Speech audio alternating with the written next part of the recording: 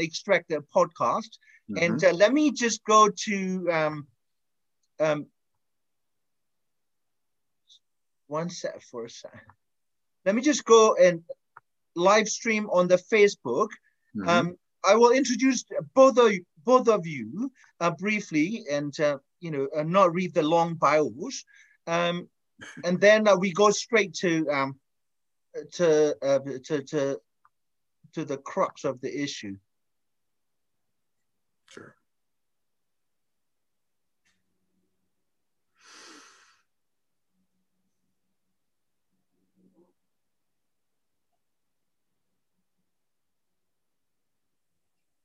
It will be on the Free Rohingya Coalition's Facebook page, Mm-hmm. and it will take about 30 seconds for it to become active. Mm-hmm.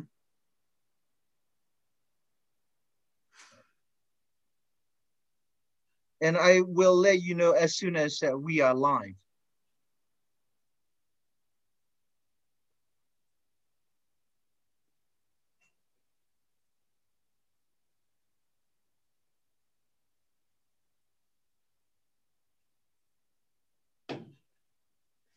Okay, let me type the title. Question of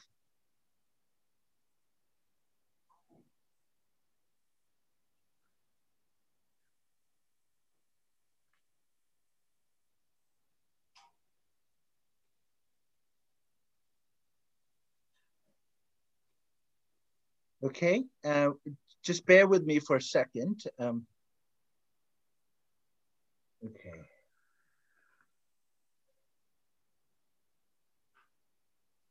Greg Stenton.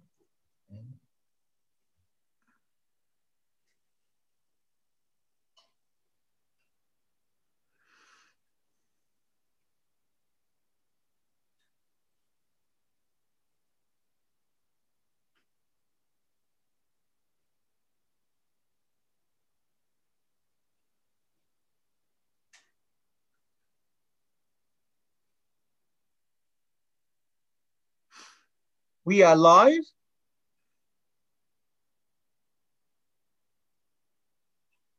Good evening, or good if you're in Asia, in places like Myanmar or Bangkok or Phnom Penh, where Khmer Rouge genocide took place 40 years ago. I am Zani.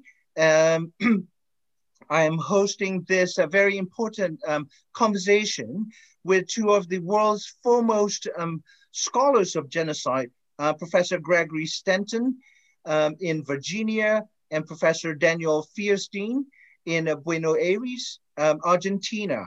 If you're concerned about or if you have studied genocide, these are names that need no introduction. They are both past president-elects of the International Association of Genocide Scholars, and Professor Stenton has long been a towering intellectual whose work many of us younger generation activists and scholars use, very much in our own reading or understanding of genocides in various places. And I work on Myanmar's ongoing genocide of Rohingya people over the last 10 years. And also Professor Daniel Feuerstein is a noted author of Genocide as a Social Practice, the genocides that took place in Nazi Germany in the 30s and 40s, and in his native Argentina under military rule. I am dedicating this conversation to my late professor or mentors at the University of Wisconsin at Madison. His name was Robert H. Cale. He was military intelligence officers for the U.S. military, German-American from the Kenosha, Wisconsin.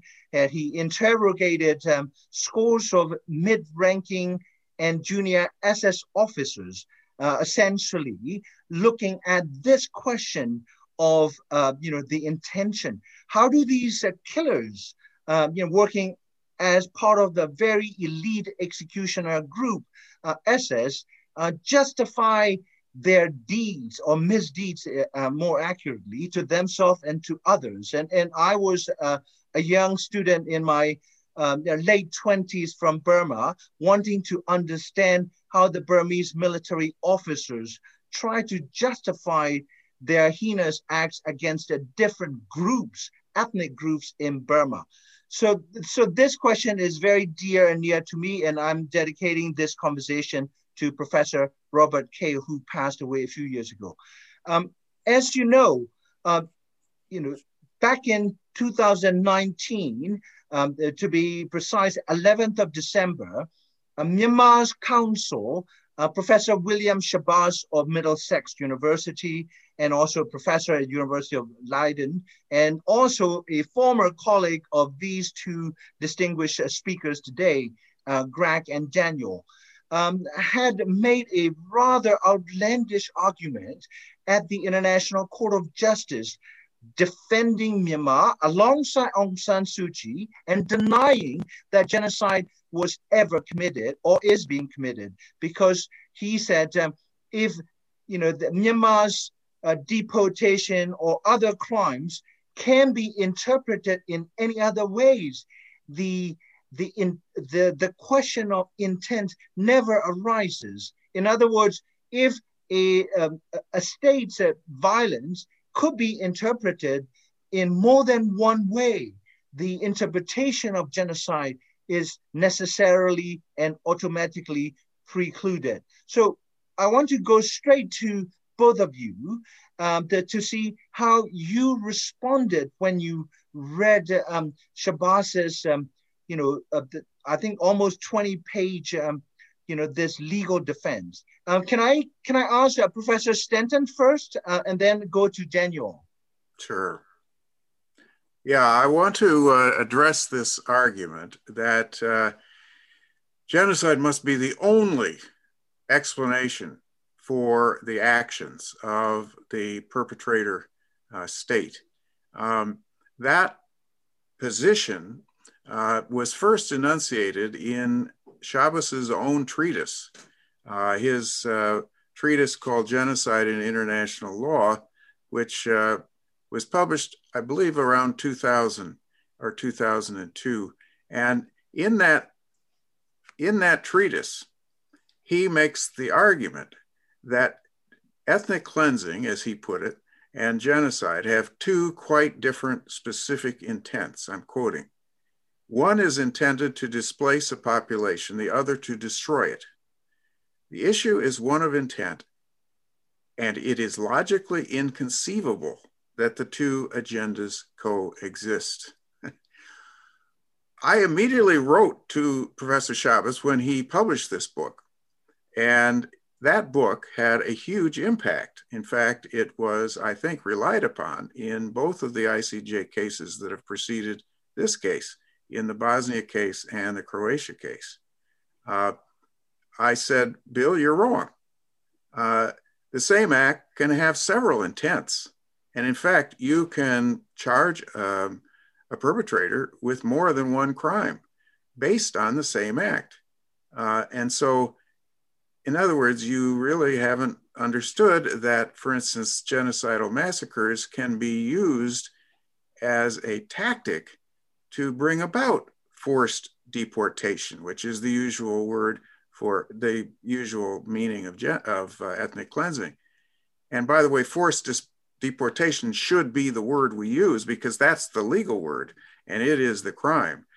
There is no treaty that outlaws ethnic cleansing, and we'll get to that. I'd like to discuss that further. But Professor Shabazz had an impact on the ICJ in its Bosnia and its Croatia decisions. And in both of those decisions, the ICJ held that to prove genocidal intent, destruction of a national, ethnic, racial, or religious group must be the only intent that can be inferred from a state's actions. If some other intent can be inferred, such as ethnic cleansing, then the actions lack the required genocidal intent. I believe those cases were wrongly decided. as did several of the dissenting judges in the ICJ at that time. I believe they were wrongly decided because I think that is an incorrect concept of intent for genocide. Daniel?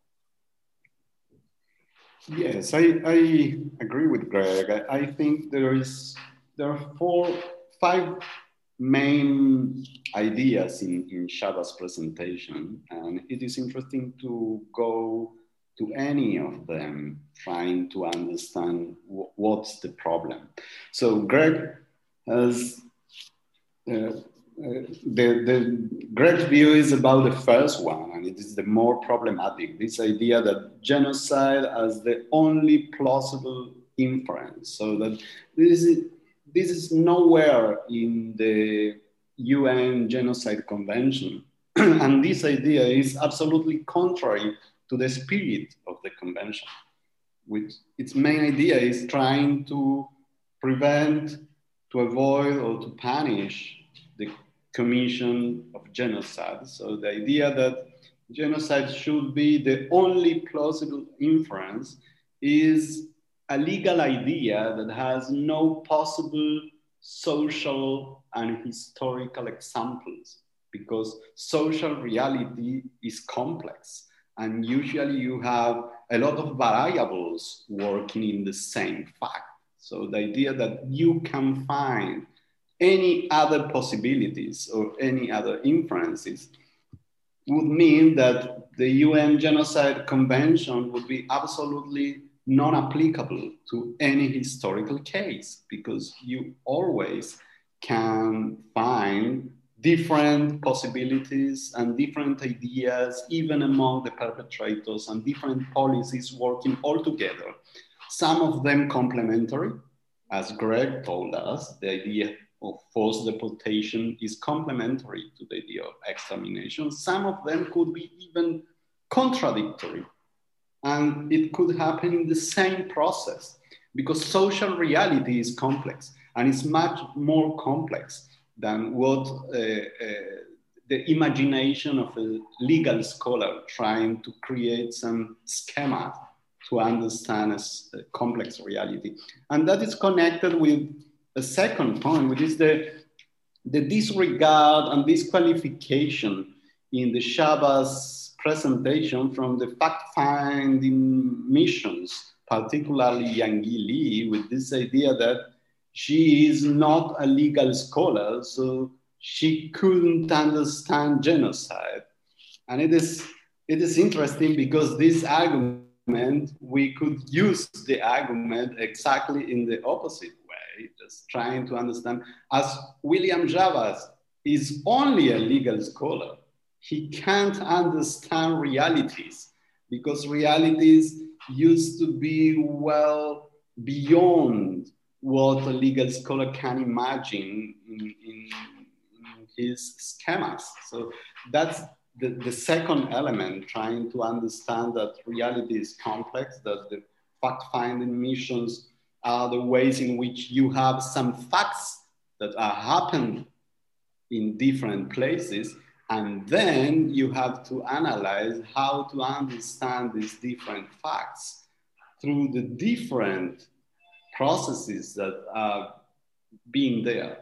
But I'm also worried about other 3 elements. We can talk about them in more detail, but the second is the difference between genocide and ethnic cleansing. And I also agree with Greg that the correct concept is forced deportation. And another very interesting genocide scholar, Martin Shaw, has developed very well why ethnic cleansing is a very problematic concept, because with this concept, you are somehow legitimizing and justifying the idea of the perpetrator. So the practice is forced deportation, and the idea that you can clean a territory ethnically is a problematic idea on its own. So trying to distinguish ethnic cleansing from genocide is the second main problem in Chabas' arguments, because they are not only practices that are absolutely intertwined, but even the way in which you qualify the practice could justify and legitimate the genocide. And then a third important element is the differentiation between genocide and crimes against humanity, which it is interesting. I disagree with Chabas in this way. I think that there is a problem when you are calling crimes against humanity to something which is genocide, because the main difference is the attack to civilian populations against the attack and the intention to destroy a group. And that's the main difference. But in this case, in the ICG case, it is even more problematic, because in most of Chabas' production, the idea is don't worry about genocide because you have crimes against humanity and you can qualify it as a crimes against humanity. So anyway, the perpetrators will be punished. But the problem with the ICG is that the ICG only can intervene in the case of genocide. So in this situation, when you are saying, no, don't worry about genocide because it is crimes against humanity and it is the same, clearly it is not the same trying to prevent and to punish the practice, because it means that the perpetrators will be able to acquire impunity through these crimes. And the fourth element is the question of the numbers that are present in Chabas' presentation. And the main question is, should we wait until the total destruction is over? What does it mean trying to say that it is not enough people? It is really problematic as an argument from a genocide scholar. So 10,000 people is not enough to prove the intention of destruction of a group. And so what does it mean, partial destruction of a group, as it is in the convention?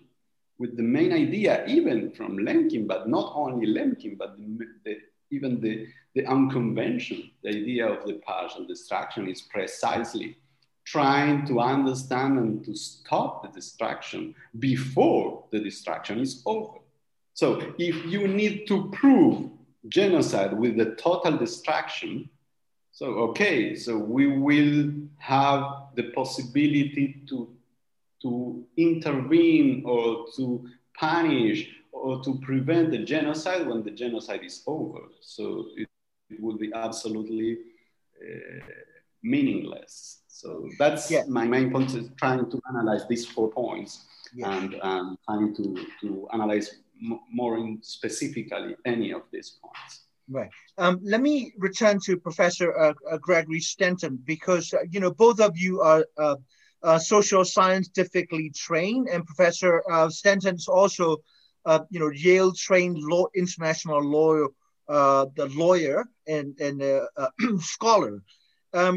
But I think that the issue that cannot be, forget the moral argument, that cannot be intellectually and empirically defended, is that human deeds are exclusively X or Y or Z. Genocide versus crimes against humanity versus the crime of deportation, or the murder against humanity. That was the term that was used before the genocide was invented or gained legal currency. Professor Stenton, you are also an anthropologist trained at Chicago. How do you, confront this sort of, exclusionary notion that human intent can only be pure this or pure that? From an anthropological, in other words, empirical perspective, something that Daniel called a social reality. I completely agree with Daniel. Both of us are social scientists, of course, and lawyers. And the truth is that human intentionality is complex, as Daniel has said, and it is, there is almost no act in which you only find one intent. Maybe turning on the faucet to get a glass of water, I don't know. But what you have with crime is always multiple intents. In fact, Chavez's view of international law and that genocide can only have one intent, that is a singular intent theory, is not only bad law in international law, it's bad law in domestic law also. If a single intent theory was what we needed to prove, for instance, the crime of murder, you could never prosecute anybody for murder if you could say, oh, well, his real intent wasn't, when he picked up that gun and pulled the trigger and actually shot the person in the head. The real purpose was robbery. So we can't really prosecute him for murder. Well, that's nonsense. Of course it's nonsense. And Chavez, he's never been a prosecutor. He's never, frankly, been really a criminal lawyer. And I think any criminal lawyer will tell you that you'll have multiple intents in any crime. And not only that, there's a distinction in criminal law between intent and motive. A person who's a murderer may have other motives in addition to killing the other person, but he also may, be trying to rob the person or, trying to extract vengeance for, some act. So it's not only bad international law that Chavez is preaching, it's also bad criminal law. It's just plain wrong criminal law. And so that not only is, of course, true psychologically and anthropologically, any person who looks at intent knows that it's complex, even for an individual. But let's take it even further. A lot of people are confused about the intentionality necessary to prove genocide. And they often call it mens rea. That is the mental element that is necessary so that you, for instance, cannot convict someone of, let us say, a reckless kind of act. You can't convict him of genocide. The Bhopal chemical spill, for example. There was not an intentional act by Union Carbide, even though I think it was a reckless act. In other words, I think they could have been prosecuted maybe for a lower level of crime, manslaughter or something like that, because they did have some inkling, at least, that could happen. But then they didn't do anything about it. But that's not intentionality. In other words, recklessness is a lower standard than intent. So then the question is, for an individual, yes, let's look for what kind of intent is necessary for an individual. And in general, to convict a person of genocide, it means that the person commits an act of genocide, killing a member of the group or doing incitement to commit genocide or being complicit in genocide and so forth, or aiding and abetting genocide. The person has to be knowledgeable that he's participating in an overall plan to destroy a group. In other words, there has to be that inference to prove the intent for genocide, the mens rea for an individual. But now let's look at state responsibility, because individuals have minds. So we can think about mens rea. That's what it means, guilty mind. States don't have minds. States are collectivities. How then can we determine what the intent of a state is? Well, I think we have to look at it very differently than we look at individuals. For a state, I can think of a couple of ways you can look at intent. One would be to say, look at the orders given or the statements made by the leaders of the state. But very often, leaders of a state that are intent on committing genocide don't put their words into such easily findable ways that you can prove that they intended to wipe out another group. In other words, we don't even have an order from Hitler, you know, that he intended the Holocaust. But the second way you can prove intent is to have a systematic, widespread pattern of actions that have the foreseeable consequence of destroying a group. In other words, I believe we need that kind of concept of intent for states. Now, the one thing the Bosnia decision did do that was good was it affirmed that states can be responsible for genocide. It's not just individuals. But at the same time, you know, they gave a little, but then they took a lot more away with this foolish idea that the only intent had to be genocide, that it couldn't also be other intentionalities. But my view is that to confuse individual intentionality with the kind of intent that you would need to prove for a state is a big mistake. And we really need to think about how we prove state responsibility. Right. This is to both of you. I think you know, here we need to be very clear about the state responsibility and individual criminal responsibility of leaders of the states, you know, leaders of the civil society organizations, parliamentarians, because, you know, when we say state as scholars and professionals, you know, we mean to refer to an assemblage of organizations, parliaments, you know, like judiciary organs, security sector, like police and militia, right? And then often what I found in my own country's ongoing case of genocide against the Rohingya people is that, you know, the genocides are not simply crimes organized and led by the state, but they're also often supported popularly by civil society organizations, communities, churches, monastic orders, right? The celebrities, the cultural icons, yeah? And then so how do you make this intellectual transition, raising the bar of intent at the ICJ, where ICJ is not a individual criminally prosecutorial court, whereas in fact ICC, the International Criminal Court, goes after individual, you know, leaders and ranking members. As you know, ICC is essentially a universalized Nuremberg, if you will. Right? There will be a human individual sitting in the dock or being pursued by the Interpol.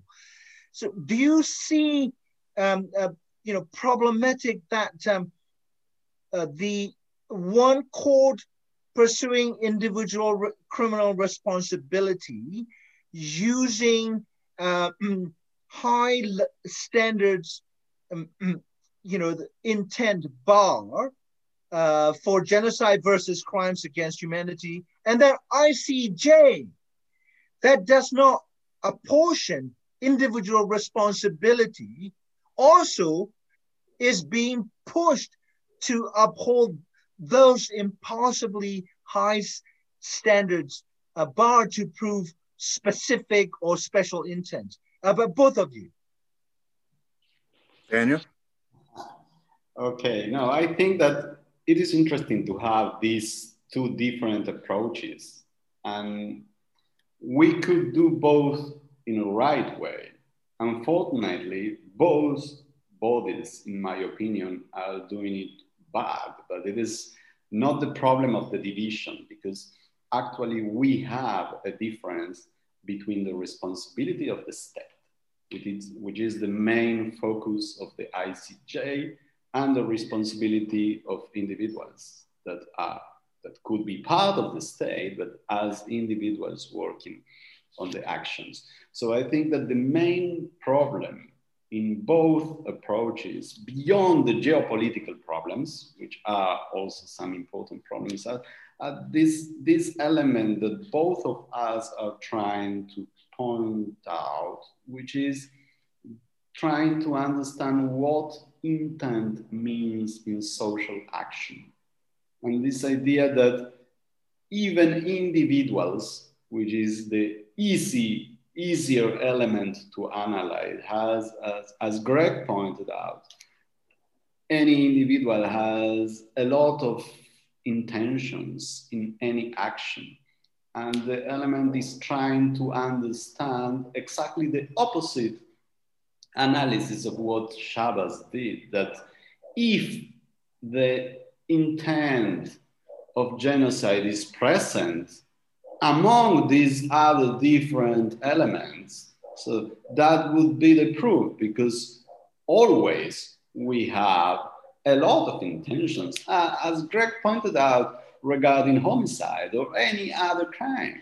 Of course, you have many different intents in this action, but if genocide is present among them, so that's the only way it could appear, so that's enough. But regarding states, it is even more difficult, because state has no mens rea, has no mentality, but have different sectors. And probably the different sectors in the state has different objectives, and usually they're fighting one against another. Even in Nazism, the paradigm of genocide, you have different sectors, even among the Wehrmacht, or even between. One very interesting example is Himmler against Goebbels, that has a very different view about how to develop the extermination of the Jewish population, and the level of paranoia and absolute extremism in Goebbels was totally different than Himmler's idea. Even if Himmler was one of the main organizers of genocide, Himmler was prepared to exchange 1 million Jews in the frontier with Switzerland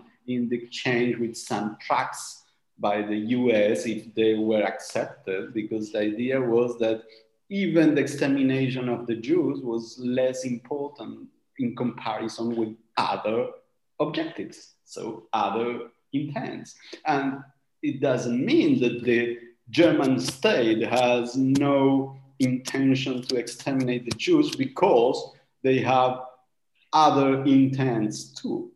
So I think that it is quite important to understand this element in these different views. And the problem is how to manage this complex and social understanding of intent in both different situations. So how to analyze the intent in the state, which is clearly, as you mentioned, the idea of the development of a clear pattern of actions. So that's what you have. The authorization of the state, or the possibility to see that there is a clear pattern of action, even with all of the contradictions that the state usually have. And at the level of the individual, what you have is genocide as one of the possible intent present in the action among many others. I think that's the only way in which we can apply the concept. Otherwise, it will be just a game in which no one will be possible to be accused of genocide in any situation, because you are this interpretation, this Chabas interpretation, and other legal scholars too are dealing with some imaginary way in which the actions happen that that is not possible in any real historical action. So Yeah. we would have a concept that couldn't be applied in any historical case in the past, in the present, or even in the future, because that's not the way in which intent works. Yeah, in fact, I believe that to adopt please. Chavez's position and the position of the Bosnia and the Croatia courts would effectively destroy the Genocide Convention. Yeah, just about 30 seconds from my part. We only have to look at the detailed and verbatim transcripts provided by the U.S. Army psychologist who was allowed in at Nuremberg, interviewing, or basically his job was to look after the mental health of all the high-ranking the Nazi officials, including Hermann Göring and others. And it became clear that Göring, one of the top, very, very top Nazi leaders, very close to Hitler, anti-Semitism and extermination of the Jews rank lower in his list of intentions and priorities. And he was trying to protect, some of the close Jewish deputies of his. This is like unthinkable if we assume falsely there was a uniformity of intentionality, behind or the actions of highest ranking leaders of Nazis at Nuremberg. Yeah, and this was like Jean-Paul Sartre, took issue with the idea of understanding this, establishing this mental element. You have to plunge into the mental world of these perpetrators. And here was a U.S. Army psychologist who had an extremely rare and historic opportunity to converse with these men, at Nuremberg on a regular basis throughout the trials, and his research coughed up non-uniformity of intentionality among the architects of the Third Reich. And so, can I invite Greg to comment further on Shabaz's strategy to pit ICJ and ICC, because ICC had, in his words, opened full investigation with the purpose of, looking into the crime of deportation. Therefore, ICJ has no business, getting involved with this, in his view, nonsensical, the genocide allegations brought by the state of Gambia. Yeah, I think you do need to look at it from Chavez's point of view as a defense lawyer. What he's trying to do is get his client off. He's trying to get them, found not to have violated the Genocide Convention. And he's saying, look, the ICC does have jurisdiction here because they have jurisdiction not only against genocide and also against crimes against humanity and war crimes.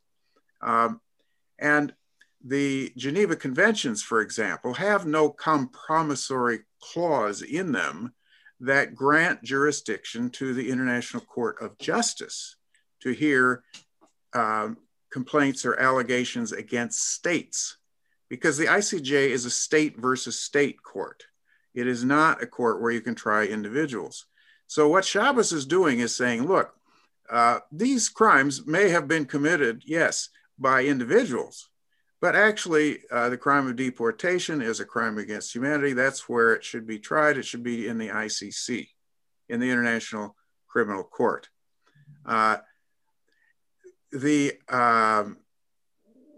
The result, in fact, is more or less the same as the result that came after Bosnia and after Croatia, the decisions by the ICJ that genocide didn't apply to Serbia, because there, the individuals who participated in the genocide in Bosnia and in Croatia could be tried in special courts that have been set up, the ICTY in one case, and those trials in fact continue in other special courts that have continued on after the ICTY.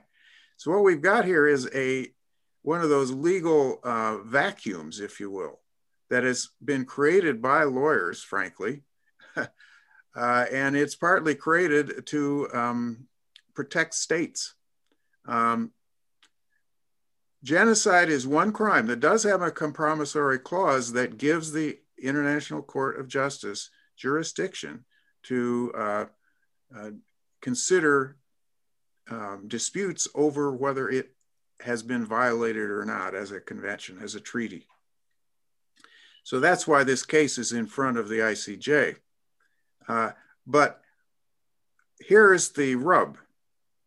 Myanmar is not a state party to the Rome Statute of the International Criminal Court. And under the jurisdictional clauses of the Rome Statute, the only crimes that can be tried in the ICC are crimes against individuals that are crimes committed by individuals that are citizens of states that are state parties to the International Criminal Court, or that are committed on the territory of a state that is a party of the ICC. The exception is if the UN Security Council refers a case to the ICC, as it did, for instance, for Darfur, as it did for Libya. But in other words, the ICC has quite limited jurisdiction because it rests on acceptance by a state of the jurisdiction of the International Criminal Court. And since Myanmar is not a party, you can't try them for genocide. You can't try the individuals even for genocide in the ICC.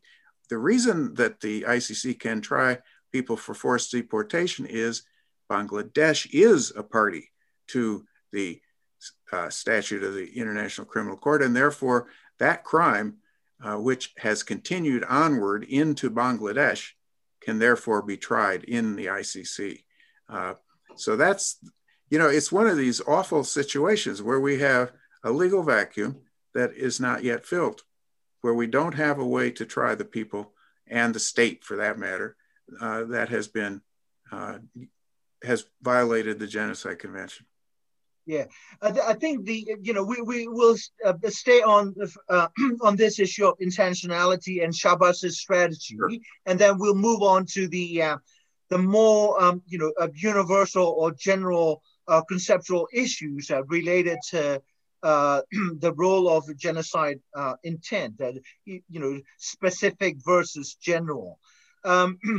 Shabaz was basically very confident or confidently arguing that Myanmar case would not even get to the merits stage.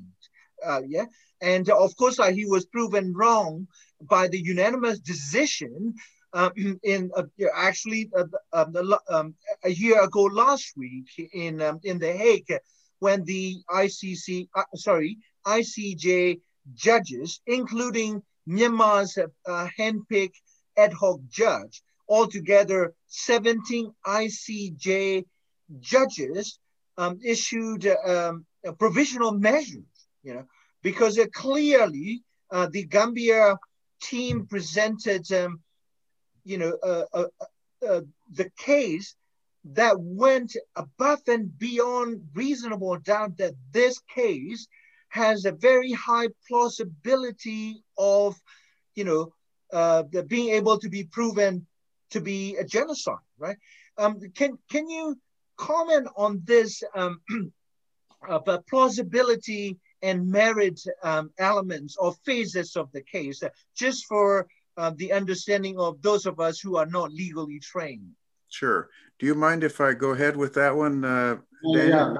Yeah, go ahead. One of the reasons this is important is because the ICJ is not bound by its previous decisions. That's one important point to make here. Every case is a sort of de novo. It's considered individually. But nevertheless, the ICJ, like all other courts, is very reluctant to overrule its past decisions, as it has these two decisions, Bosnia and Croatia, and unfortunately, they do not help. So then the question for a lawyer is, how can we distinguish the facts in those cases from the facts for the case of Myanmar and the genocide against the Rohingya? Well, I think there's some very strong distinctions in the facts.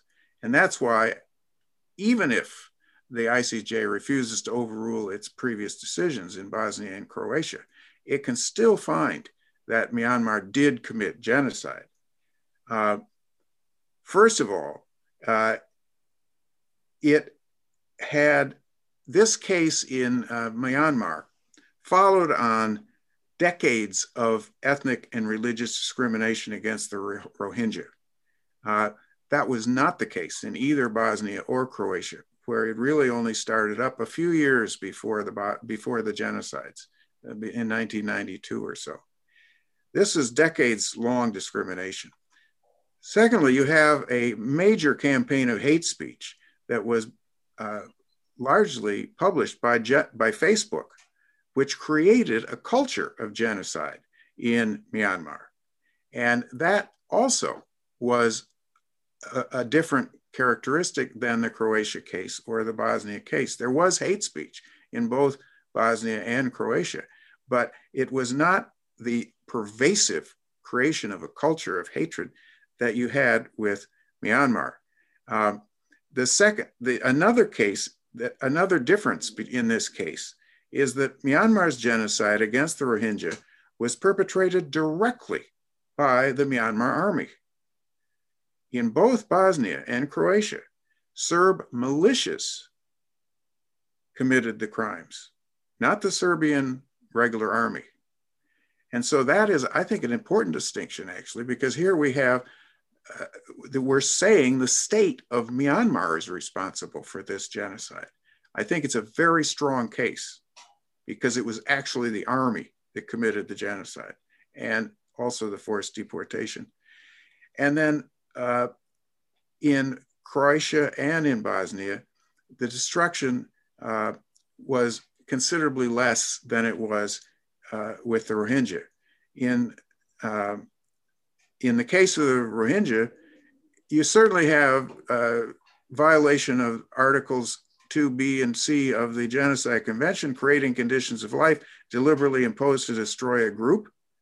In this case, Myanmar destroyed 434 Rohingya villages, over half of the villages, and destroyed all of the Rohingyas' food sources. Now, if that isn't genocide, I don't know what is.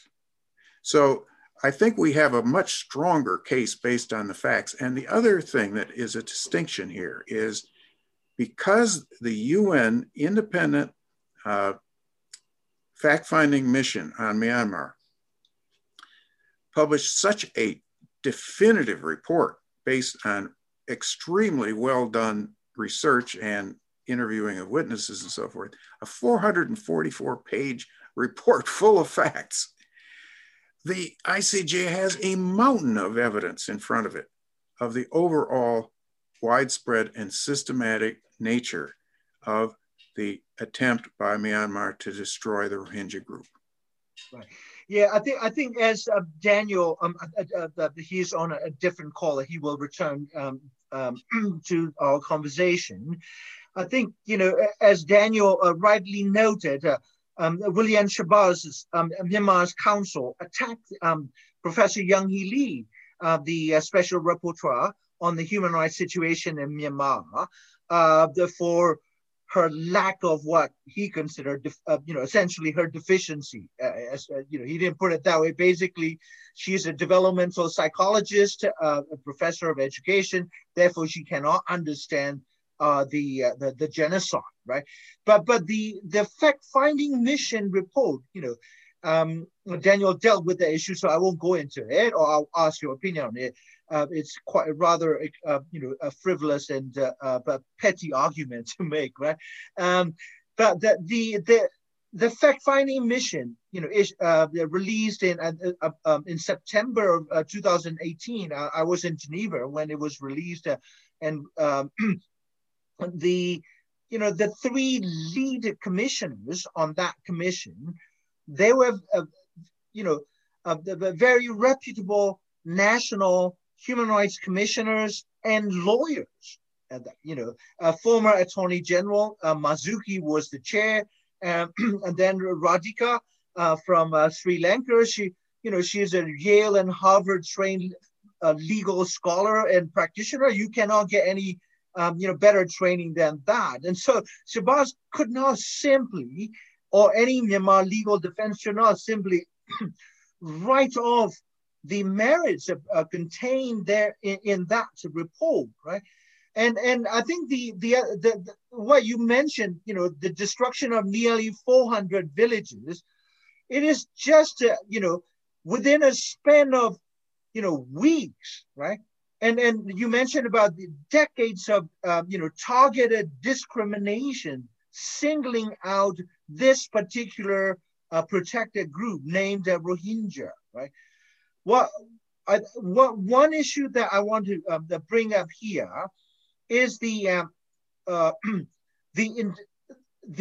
intention and acts. Yeah, I coming from a different cultural epistemological background, right?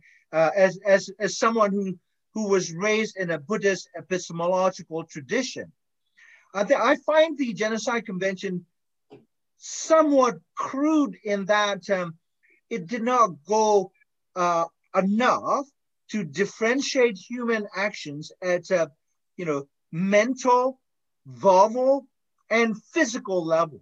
Yeah. So from the Buddhist paradigm, a person is committing him or herself to an act at three different levels. We conceive of what we wish to do, desire, the intention.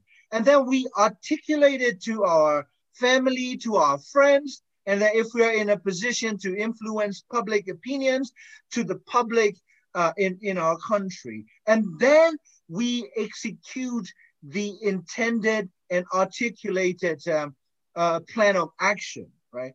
And then so when you said that, Facebook was crucial, or Facebook allowed itself to be used as a mobilizing tool to shape the public opinion, to create this culture of hatred, right? So that I think that is actually the state and public opinion makers priming the public opinion conducive and supportive of what the state was planning to do, which was the final genocidal assault. Yeah, because mind you, as you know very well, the attacks on the Rohingya population, right, for no other reason than that they are Rohingya and they exist in that particular ancestral region of Burma, have been going on for 40 years in different and chronic waves. And finally, as you know, Raphael Lemkin picked up on what the Nazi leaders, like lower than Field Marshal Ronstadt, who said,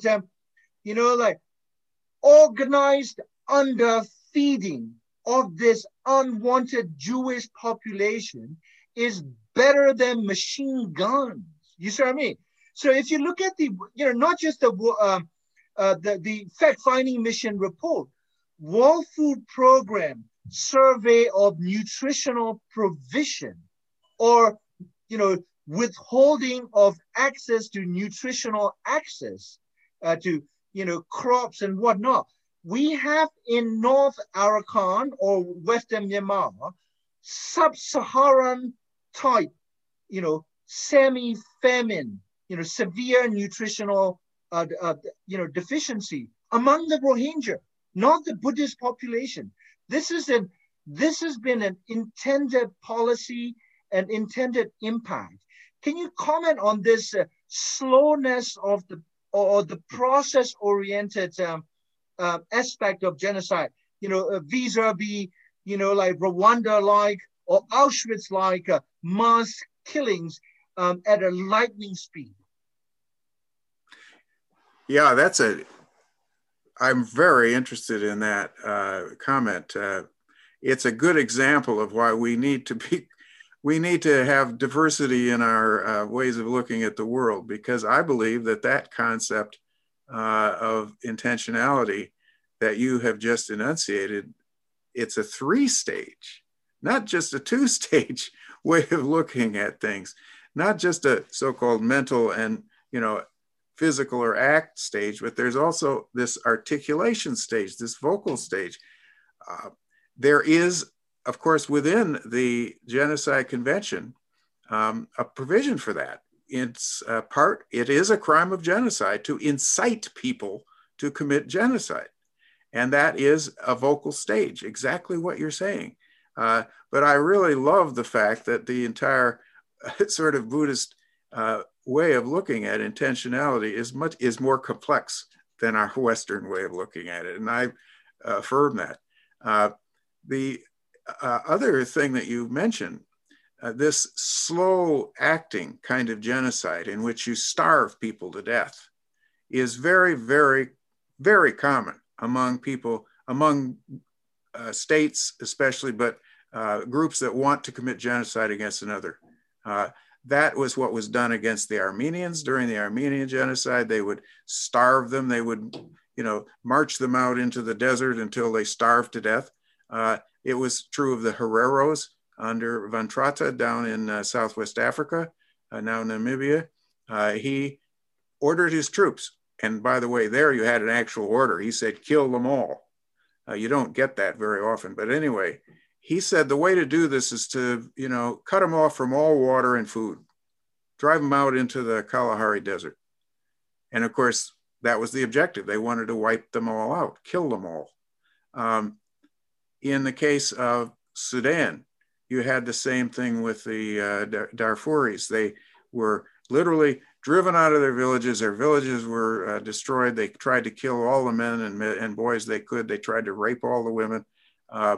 This was a case where it was what had been a gradual genocide turned into a very intensive one in 2003 and 4, and it is continuing. A lot of people think it's over. It is not over.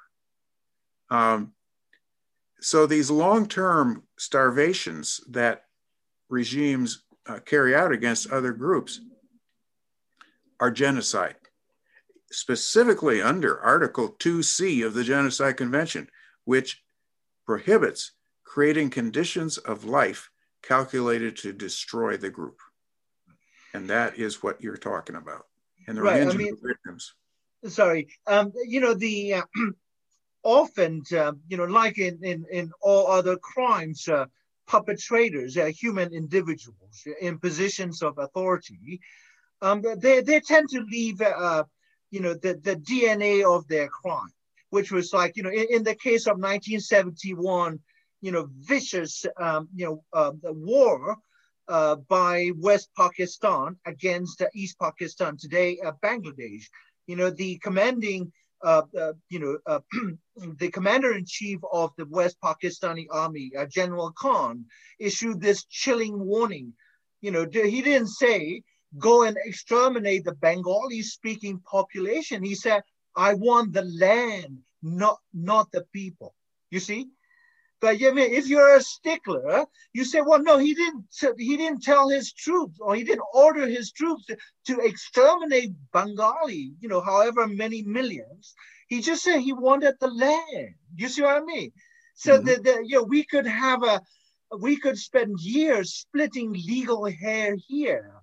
But in the case of Burma, it's not, you pointed out very specifically that unlike other cases, the Burmese state did not outsource the genocidal purge to any other entities. It may have primed the society culturally, psychologically, using the monks and other opinion leaders, even including Aung San Suu Kyi. And they mobilized, infantry divisions. They mobilized, the attack helicopter squadrons. They mobilized naval vessels, right? Because Arakan State is reachable by both, land and by riverine routes.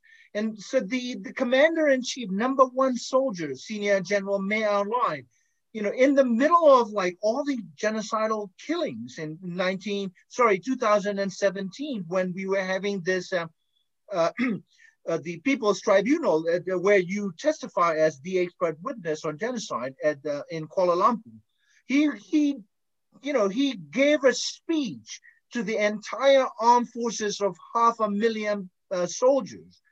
Yeah, basically, we are completing the unfinished business. Yeah, so this is the equivalent of General Yahya Khan saying, "I want the land, not the people." He didn't say, "Well, troops that go and rape every Rohingya woman or burn down 400 villages." He said, "Well, we are finishing this unfinished business left over from the World War II, where the Rohingyas were known to be, sympathetic to the British and the local Rakhines and the Buddhist Burmese, the whole country welcomed the fascist Japanese in." And so there were so many, inferences or verbal evidences that could be used to establish that this was indeed the intention, not simply, the crime of deportation. Can you care to comment on your perspective on the Burmese case? You have been one of the leading outspoken critiques of the Burmese policies, and before most scholars utter the word Rohingya or knew where Rohingya was or where. You were leading this fight intellectually as the founding president of Genocide Watch, and then I'll bring Daniel back in after Professor Stenton's comment on specifically on the Rohingya genocide. Yeah, I also wanted to just point out that Daniel was the president of the Permanent People's Tribunal hearing on the Rohingya genocide in Kuala Lumpur. So we're long in this fight together. And frankly, Sarni, you have been the leader. So we follow you. The thing about these gradual genocides is that they are part of a process. That's why Genocide Watch uses a process model of how genocide develops. Genocide is not an event. It is a process. And you can see it coming if you know what the ingredients are, the processes that lead up to the actual extermination. And that's why we use our 10 stages of genocide model. They really should be called 10 processes of genocide. Because they're not linear and they don't always occur at the same, in order or anything. They can be simultaneous. But our basic point is, if you look at the process, it was very clearly coming. The Rohingya were classified. That's the first stage. They took away their citizenship. That was a declassification of the Rohingya. The second thing was the symbols that were used. They took away their ID cards as citizens of what was then Burma and then became Myanmar. They then discriminated against them totally. No health care, couldn't hold any government jobs, couldn't get adequate food and so forth. And then fourthly, they had this dehumanization campaign, kept calling them, all kinds of animal names and insects and a cancer and all this, terrorists. You then had the organization that was necessary. You had, of course, not only the Myanmar Army, which is very well organized, but you also had Rakhine militias that were participated in the genocide itself. You had then the next stage, which is polarization, in which the idea was to totally polarize Myanmar society. So that, and by the way, this is an important thing to remember about genocide. It can be supported publicly by a majority of the population.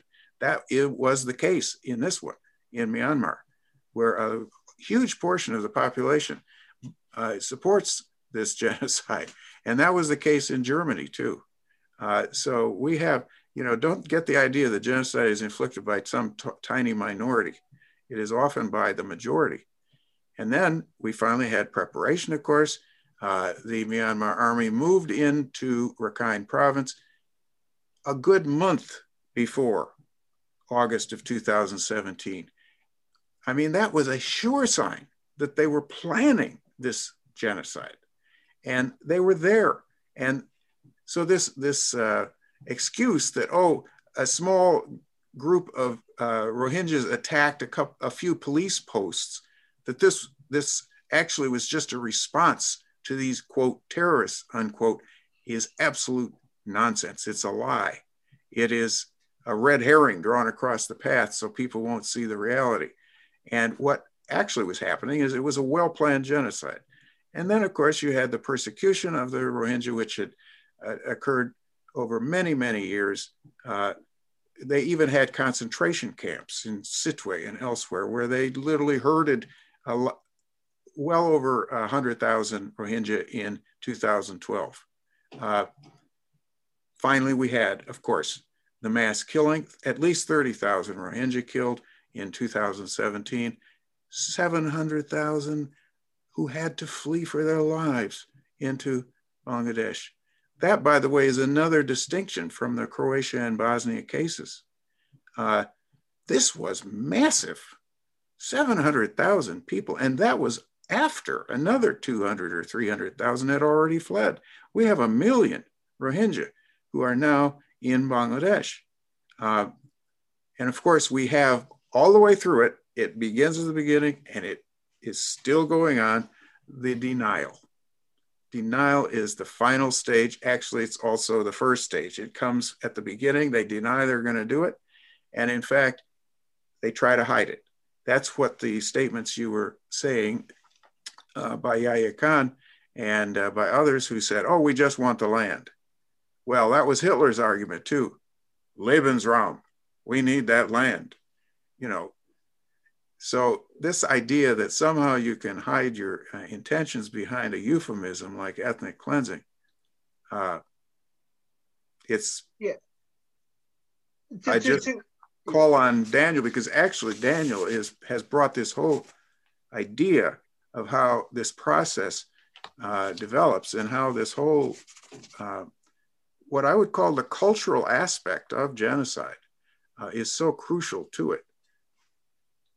Well, I think genocides, when Lemkin, the father of the genocide as a concept, and later law, when he conceived of it, it was obviously a pre-legal concept, rooted in his sociological and anthropological understanding of what became protected groups, national minorities, where be they Armenians or the Jews of Europe. And also, before I bring Daniel in on this issue, I don't know if many people are aware.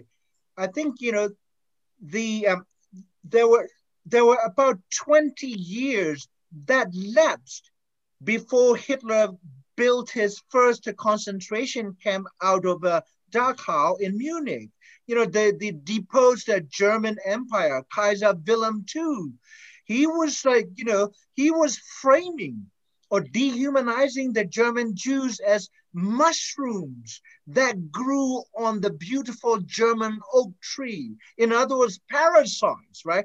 This was 1918, 1990. And he even specifically suggested the best way forward in terms of erasing this mushroom population from German soil. Kaiser William in his exile, wrote to one of his field marshals that the best way to do it would be guessing them all in 1920, yeah, in writing, right? And then so the 20 years before the Dachau was established out of this paper mill in outside of Munich. And then, so, the genocides are obviously not crimes of passion. It takes decades in terms of preparation. Daniel, can you comment on how you can, relate this sociological understanding of genocide as a process in a situation where, judicial thinking dominates, and now we agree on this process-oriented understanding of genocide, but the courts, seem to be so straight-jacketed conceptually and intellectually. How do we make this process understanding legally valuable for those who want to press charges against different states? I'm sure, Rohingyas are not the last victim. Whatever we think of Pompeo, we also know that China is in a very, very, early stage of a genocide against Uyghurs, right? And so this argument's going to come up again. Yeah, I think that Greg went to a very fundamental point, which is to understand that genocide is a process. It's a social practice, and it is a process. It is not an event. So this process has different stages that are non-linear, as Greg pointed out. And we could define different stages. Greg made his own. I have other 6 stages, but it is somehow similar, trying to understand that we have different actions, and these different patterns of action are being intertwined in a whole system of action, which is actually genocide. So the problem is that the law as a discipline is trying to understand social actions in order to produce a responsibility and consequence for this action to the people who decided to participate in these actions. In general, always law has to deal with different social actions. The problem is that some social actions are easier to understand than others, even if they are social actions too. So even robbery or a homicide or murder, all of them are social actions, but they are more clear because they are simpler. So in genocide, you have a social action, very complex. And the interesting part, in my opinion, the more interesting part, the better part of the UN Genocide Convention is the inclusion of the 5 clauses of the Article 2, which is 5 actions that in that moment, the idea is that the law should intervene. But in genocide, we have much more elements and actions than the 5 clauses. But as they are preparatory actions and they are much more difficult to follow, I think it is a very well documented, a great element to define, okay, from all of the actions you could have in a process of genocide, and some of them were described by Greg, the polarization, the stigmatization, different ways in which genocides start to work in different ways. Okay, so that's for anthropology, that's for sociology, that's for education, trying to confront in different ways with the genocidal actions. But in the moment in which one or more of the 5 actions that are on the clauses appear, okay, that's the moment of the law. So when we think in that way, it's quite clear the situation of Myanmar, because you can see that some or many of these actions are present beyond other kind of actions that were present for decades, in which the way of discrimination, of polarization, of classification, dehumanization. But then you have killing people. Okay, that's one of the actions that are present in the clauses of the convention, and you are submitting people to conditions that have the possibility to produce the destruction. Okay, clause 2C, it's present in the convention. You have producing physical and mental harm for members of the group. So, and you're acting also in the possibility to create some problems in the I don't find the English word for the, say it in Spanish. for the birth, yeah, of the members of the group. So clause 2D. So I think that's the really interesting element, because regarding the question of the groups included is, I think, the weak part of the convention, all the discussion in which the states decided finally to include only 4 groups, even if in the first vote, which is not usually included in all the courses on international criminal law, that the first vote in the United Nations, October 25th, 1948, the states decided to include the political groups in the Article 2 of the convention for a majority of 29 votes. And then 1 month later, the assembly decided, and I think it's the only case in the General Assembly that decided to do a second vote on the same thing that was decided. And with 12 members out of the room, very late at the night, they decided to change the decision of the Assembly with 22 votes, when the inclusion was voted with 29 votes. So even we could say that it is not legitimate, this votation. But anyway, that's a problematic part. But the really strong element of the convention is these 5 actions, these 5 clauses. That means that genocide is a very complex process, that many actions are included, and the law has a specific interest in these 5 actions, because in that moment, genocide is going to the point of extermination. So when you have these 5 clauses, the whole process is ready, is being produced for years, but now is the moment in which it's ongoing, it is happening. The worst part of the genocide social process is happening. So I think that's fundamental to redirect our legal thinking on genocide. It's trying to understand that the law is coming to the field and working with other disciplines to understand, okay, it's a very complex action, it's a very complex process. We need different elements to confront, to prevent, even to punish.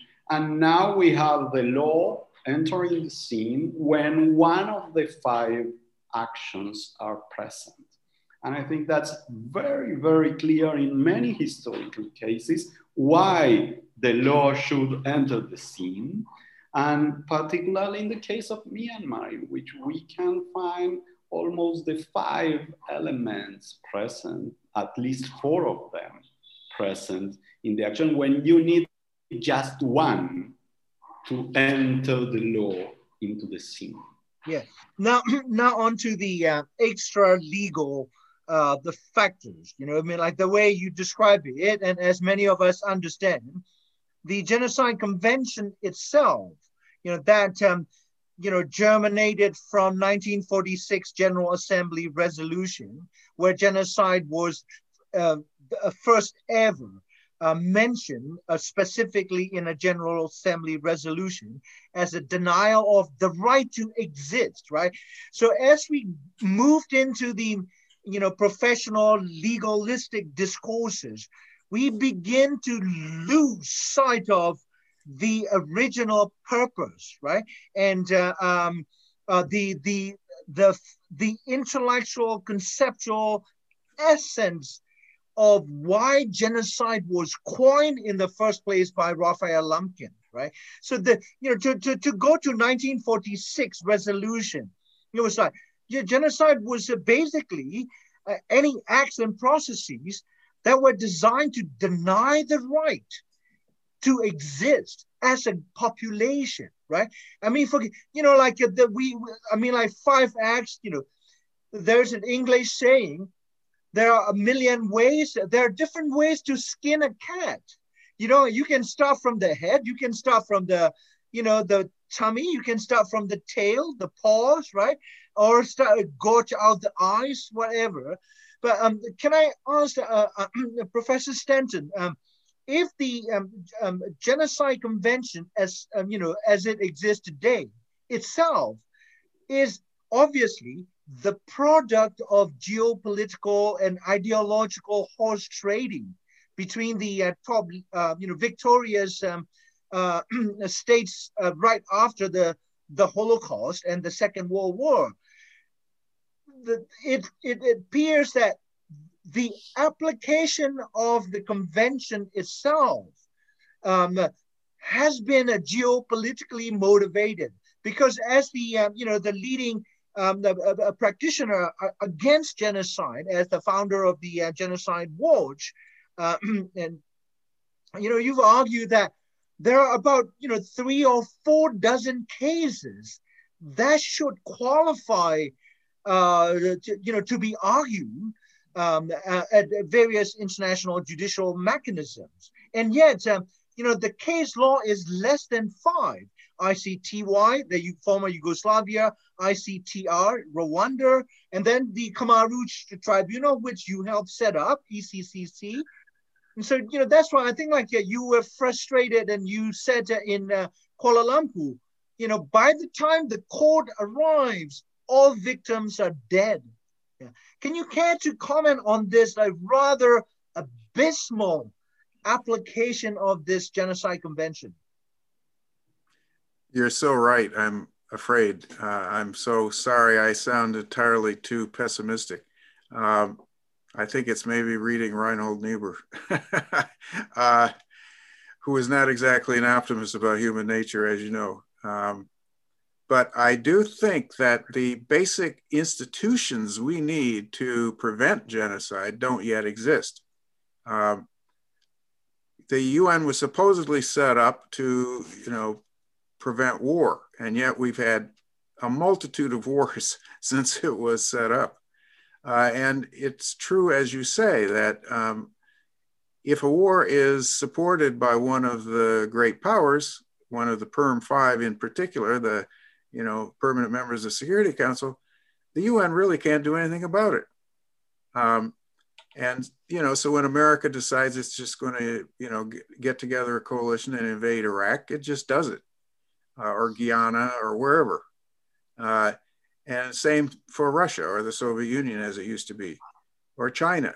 I mean, these are countries that are essentially immune from, being prosecuted or from being stopped when they are planning a genocide.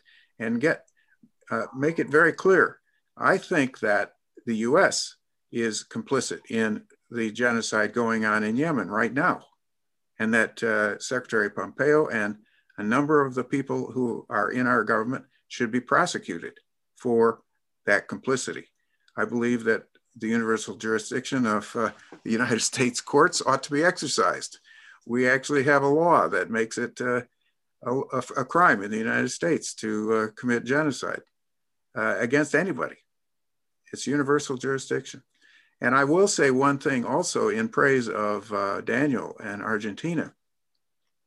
Argentina has had the wisdom to include political groups in its law against genocide. It didn't drop political groups. And the deal that he was describing that was made to reverse the vote, the first vote on what would be included in the convention, it was a deal made between the UK and the US and the Soviet Union to say, hey, wait a minute, we aren't going to have that in there, because if we have that in there, my God, we will be guilty. You know, they'll prosecute us. And they were right, they would. But in addition to that, of course, what they did is they took out cultural groups, economic groups. These were groups that were intended by Lemkin to be included in the convention. I have a special interest in those groups because, as Daniel has outlined, the process often starts with cultural genocide. And so my view is, at least, that that should be part of the convention. And in a way it is, only though by sort of imaginative interpretation of the law, which, by the way, I have to really commend Daniel for bringing Articles 2B and 2C back into our understanding of the convention. Already, though, we're beginning to realize just how important all the other articles are in the condemnation of China for its genocide against the Uyghurs. Especially they're focusing in on prevention of births within the group and taking children away from the group, which is Article, of course, 2D and E. He's right. That's the heart of the convention. But I would just comment, and let me just read you Lemkin's original definition of genocide, because at Genocide Watch, we accept the fact that the law against genocide is defined by the Genocide Convention. And actually, we would like it to include more than that. But nevertheless, that's what we see as the law. But the concept of genocide is broader than that. And Lemkin's concept is this, and I'm going to read it. Generally speaking, genocide does not necessarily mean the immediate destruction of a nation, except when accompanied by mass killings of all members of a nation.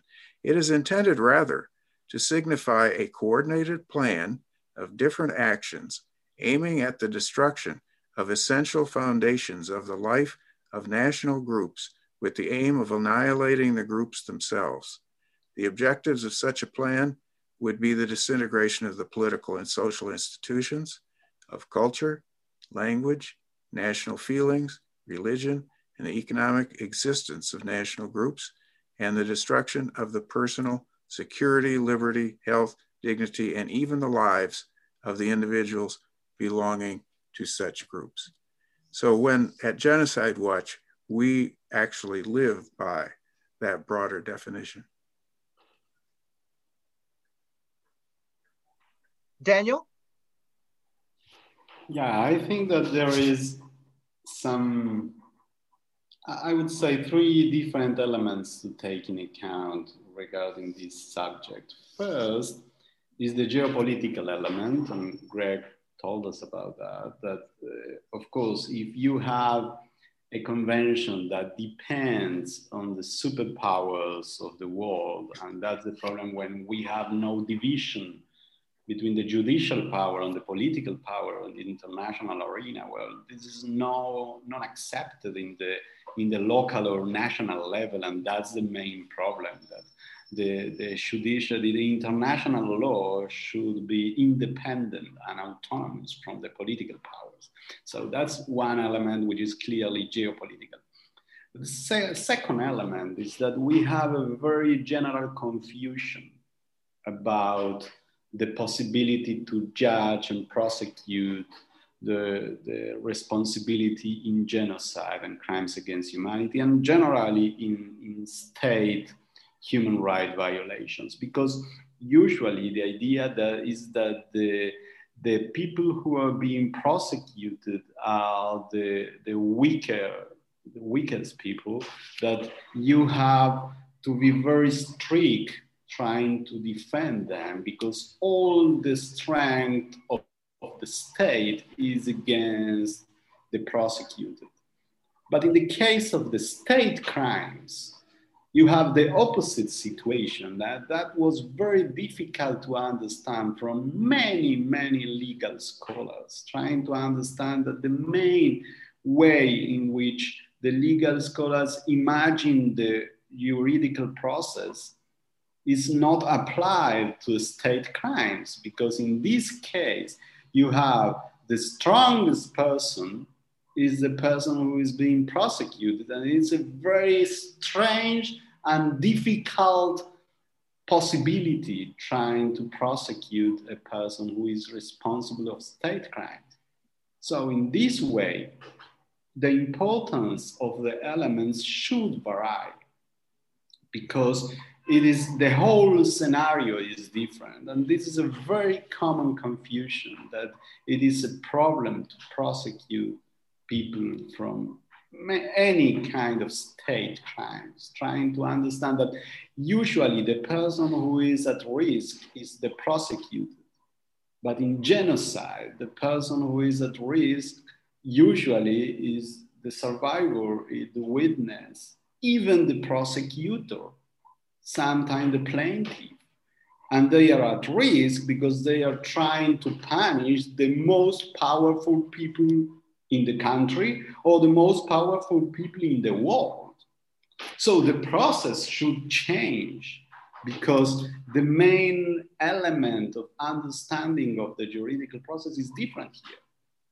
It's absolutely false that the weak people is the prosecuted. In this case, is exactly the opposite. So I think that's the second element to take in account why it is so important trying to understand the ways in which we should change even the process, the way in which we develop the process. And the third element I would like to point out is that the most interesting situations didn't happen in the international courts, but on national courts. And why? Because in national courts, there were more possibilities due to the different changes in any situation to be able to open the floor for the prosecution of some responsible, some perpetrators of genocide. And I think one of the great developments in international law has been the universal jurisdiction. But this idea of universal jurisdiction, not only and mainly for international tribunals that have been really flawed, have been really problematic. They have punished 50, 60 people in any genocide in the international ad hoc tribunals and less than 5 people in the International Criminal Court in 20 years. So it is senseless, but in national courts, we can see more possibilities, just taking in account the case of Argentina, in which we have punished more than 1,000 perpetrators of the Argentine genocide, in which the magnitude of the genocide is clearly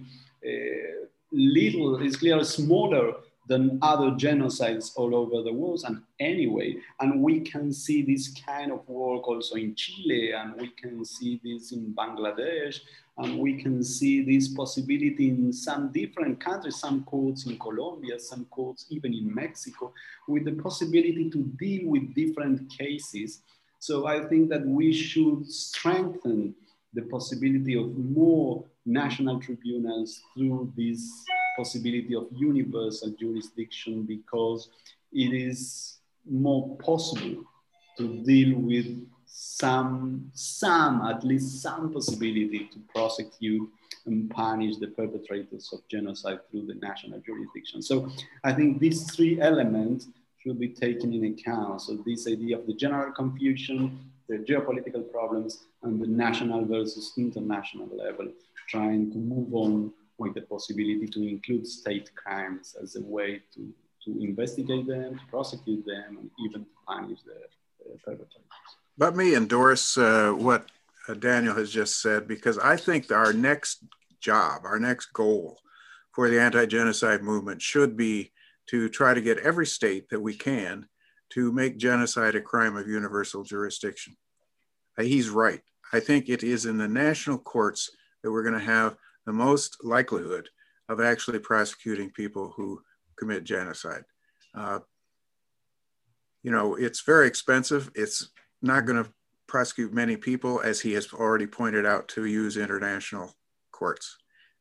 National courts are where we need to really go now. So thank you. And by the way, Daniel himself has been very active in making that happen in Argentina. Well, Myanmar has opened a case in Argentina due to the universal jurisdiction. Yes. What is interesting that we can say, okay, but a country like Argentina won't have the possibility to really punish a responsible in Myanmar. But this is interesting because what happened with the Argentine case, opening cases in all Europe and other countries, is not the idea to send the perpetrators to jail, but just to problematize, just to make their life more difficult with this possibility to have an Interpol warrant, just to make clear that they are responsible, even if it is not possible to send them to jail, is a very, very important element in this process of justice. As genocide is a process, justice is also a process. It's not just an event, it's a process in which we can take different kind of actions, trying to create more and more justice in any case. Yeah. If both of you would indulge me, we can extend it for another 10, 15 minutes, because I want to get to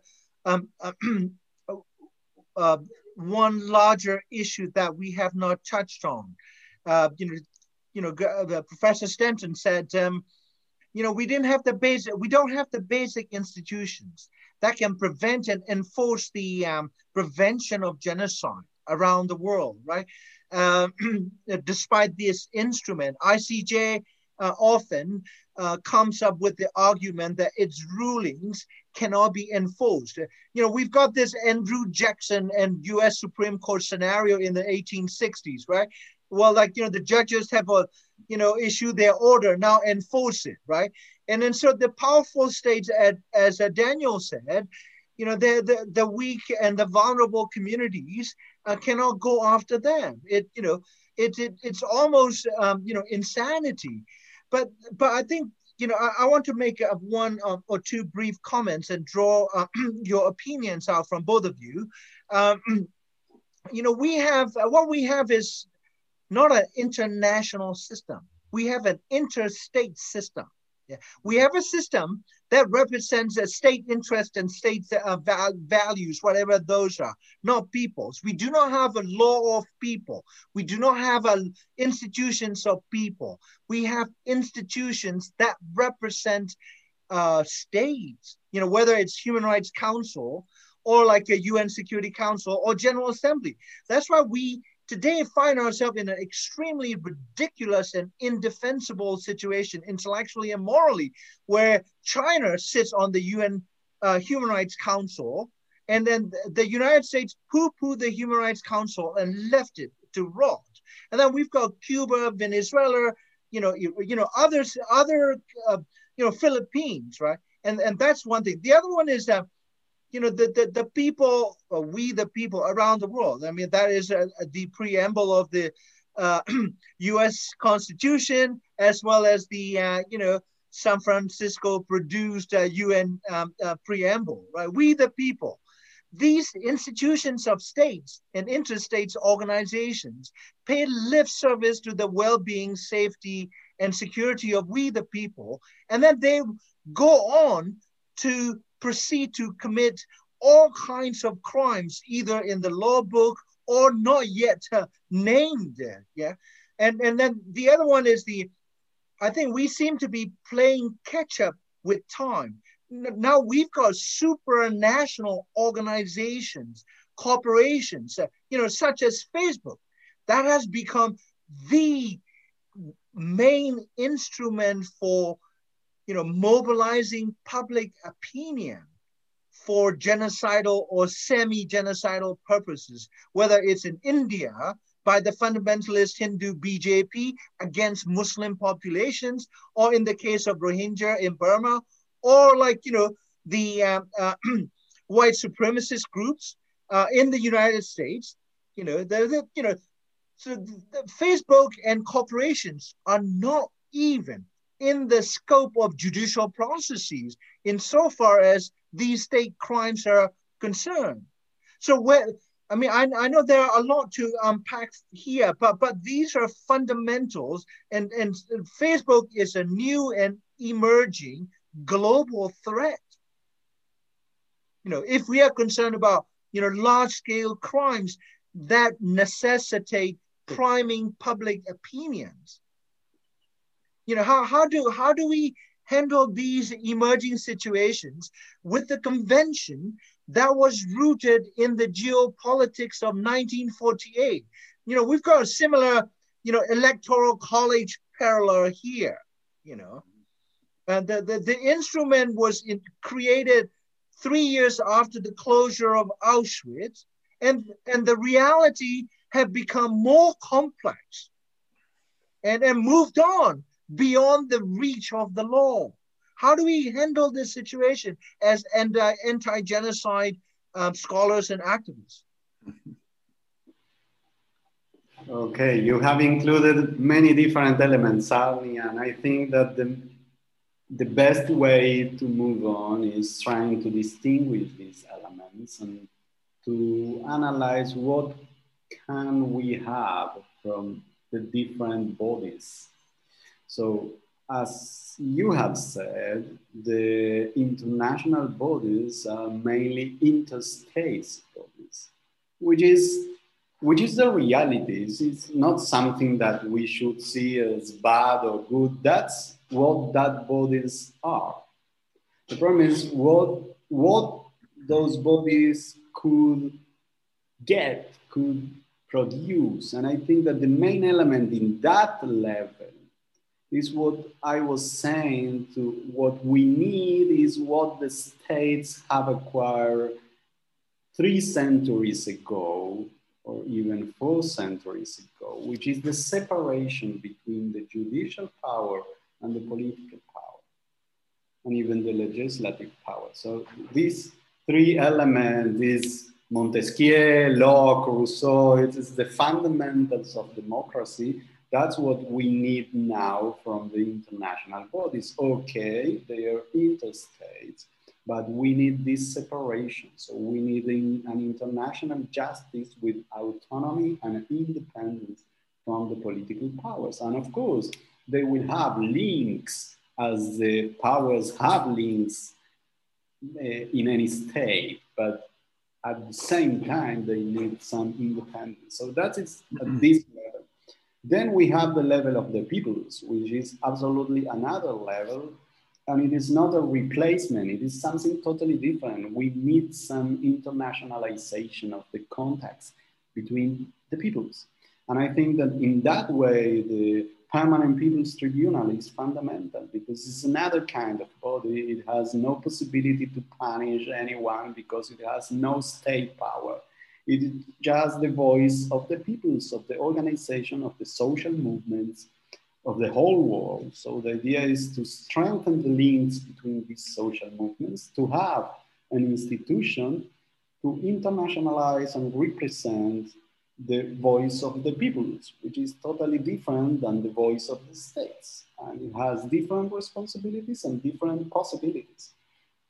And I think at the same time, what we could have is this possibility of universal jurisdiction, which is a third level in which different states can approach the situation and denounce and even prosecute and punish in their own countries, which it doesn't mean the possibility to avoid or to allow military intervention. I'm strongly against this idea, because the most powerful will be able to justify their intervention.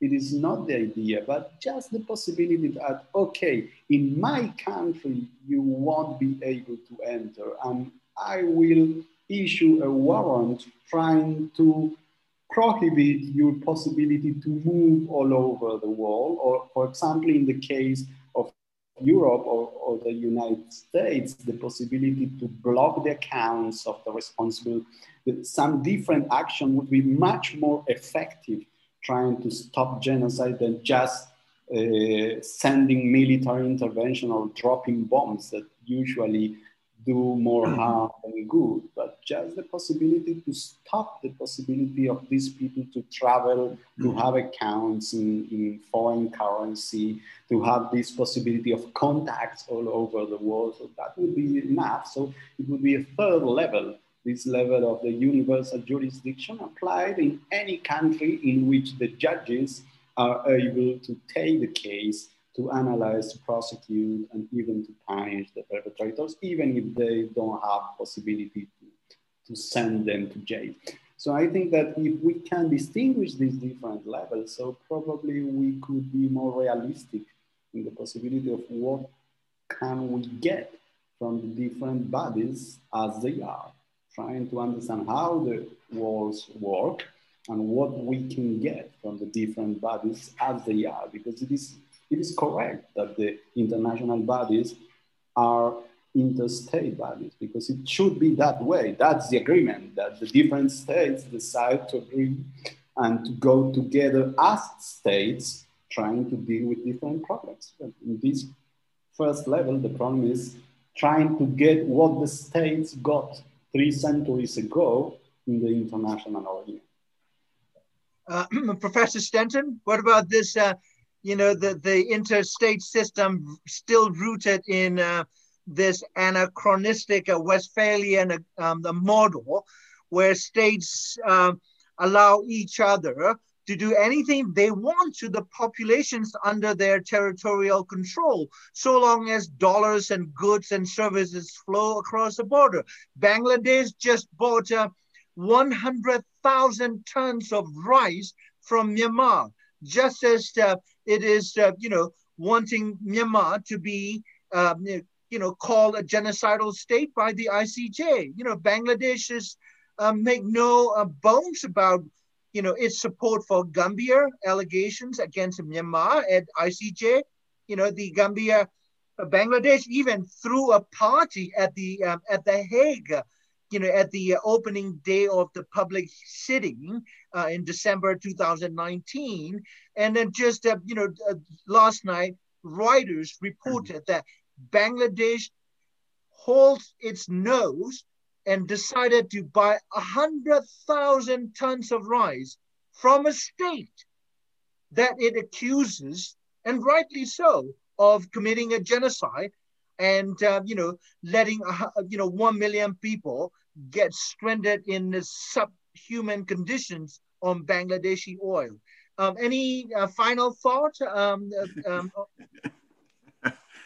Well, first of all, I want to endorse all of what Daniel said we need. I think he's absolutely right. We need democracy with, separation of powers, especially independent judicial powers. I think we need universal jurisdiction. And I think we also need to foster new institutions in which there are new powers that in fact can hold states and individuals accountable. Genocide Watch has proposed an optional protocol to the Genocide Convention that would in fact largely rely on regional organizations. Our view is that regional organizations are more likely to be able to do the kinds of diplomatic and other interventions necessary to actually prevent genocide. We have some good examples actually recently in which, for example, there was evidence that Nicaragua was planning to invade Costa Rica, which has no army. The Organization of American States said, no, you're not going to do that. And they sent diplomats up and they kept Nicaragua from doing it. I think that is the kind of intervention that is really I completely agree with Daniel about this. Don't send in the Marines, the US Marines. My son was a US Marine, so believe me, I know that that is a very awesome force that has been much overused. The other thing that I would argue is that we are on a historic trajectory towards overcoming the boundaries between states. Trade is accomplishing that.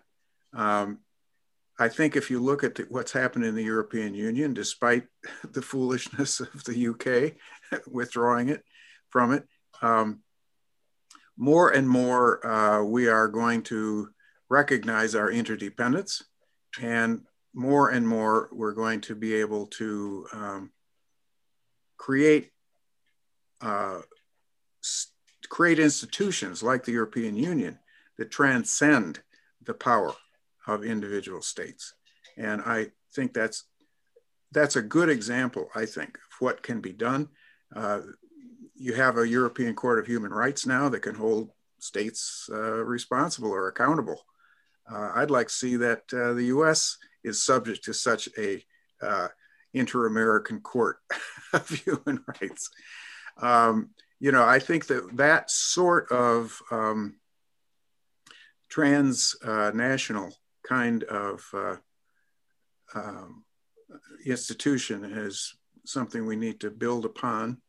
In terms of genocide, I think we really need to build an international mass movement to oppose genocide. And I think, for instance, that the Free Rohingya Coalition that has sponsored this is a good example. Here you have members from many countries who are part of your coalition. The coalition itself is part of the Alliance Against Genocide, which now has over 80 member organizations and is growing every week. And some of those organizations are way bigger than Genocide Watch, the International Crisis Group and Minority Rights Group and Survival International and some of the others. We'd like to, and besides that, of course, we work with any organization that will work with us. We know that there are groups like Amnesty or Human Rights Watch that essentially don't join coalitions because they're just too big. But I think that recognizing our commonality as persons is going to increasingly be the future of mankind. I really do. I think that our species being, as Marx would have put it, is what we are eventually going to recognize, our common humanity. And that is ultimately, I believe, the answer to genocide. There's only one race, and it's the human race. Yeah, well, it is a very sobering and yet optimistic note to end this conversation on. And we have, barely scratched the complex issue of genocidal intention and the politics surrounding it. And we haven't even uttered the word ecologically triggered genocide.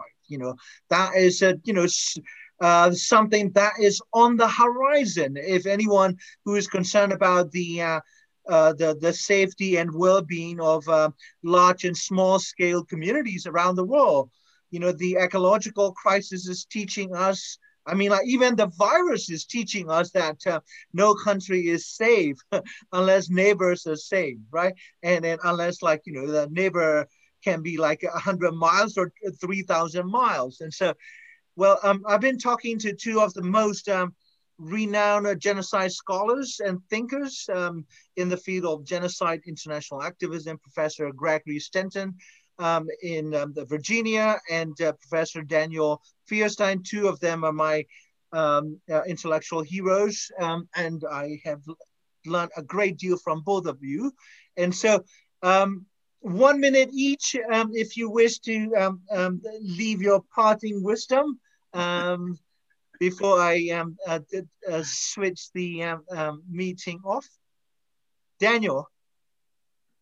Okay, difficult 1 minute to finish. Okay, 2 minutes because you're less. Linguistically, the Spanish may take longer than English. No, that's okay. That's okay. No, just I endorse Greg's idea that what we need is to understand the need for cooperation, and that confronting genocide is not only confronting genocide in the legal arena, but also confronting genocidal mind, genocidal ideologies that used to be this paranoid understanding of the world in which the other is your enemy and it is the responsibility of your sufferings. And I think that's trying to understand that we should lead with the disasters like the pandemic.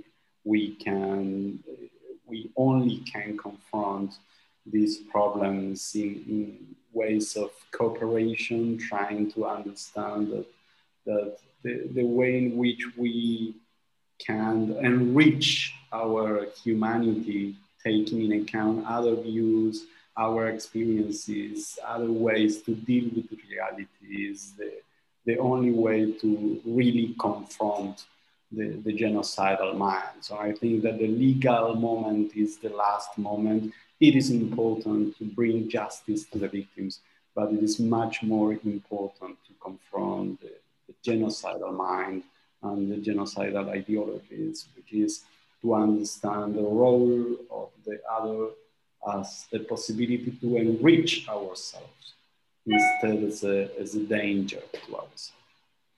Thank you, Daniel. Professor Stenton, and then we'll call it to a close.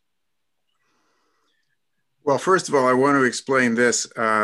Daniel has accused me of actually during these sessions of drinking yerba mate.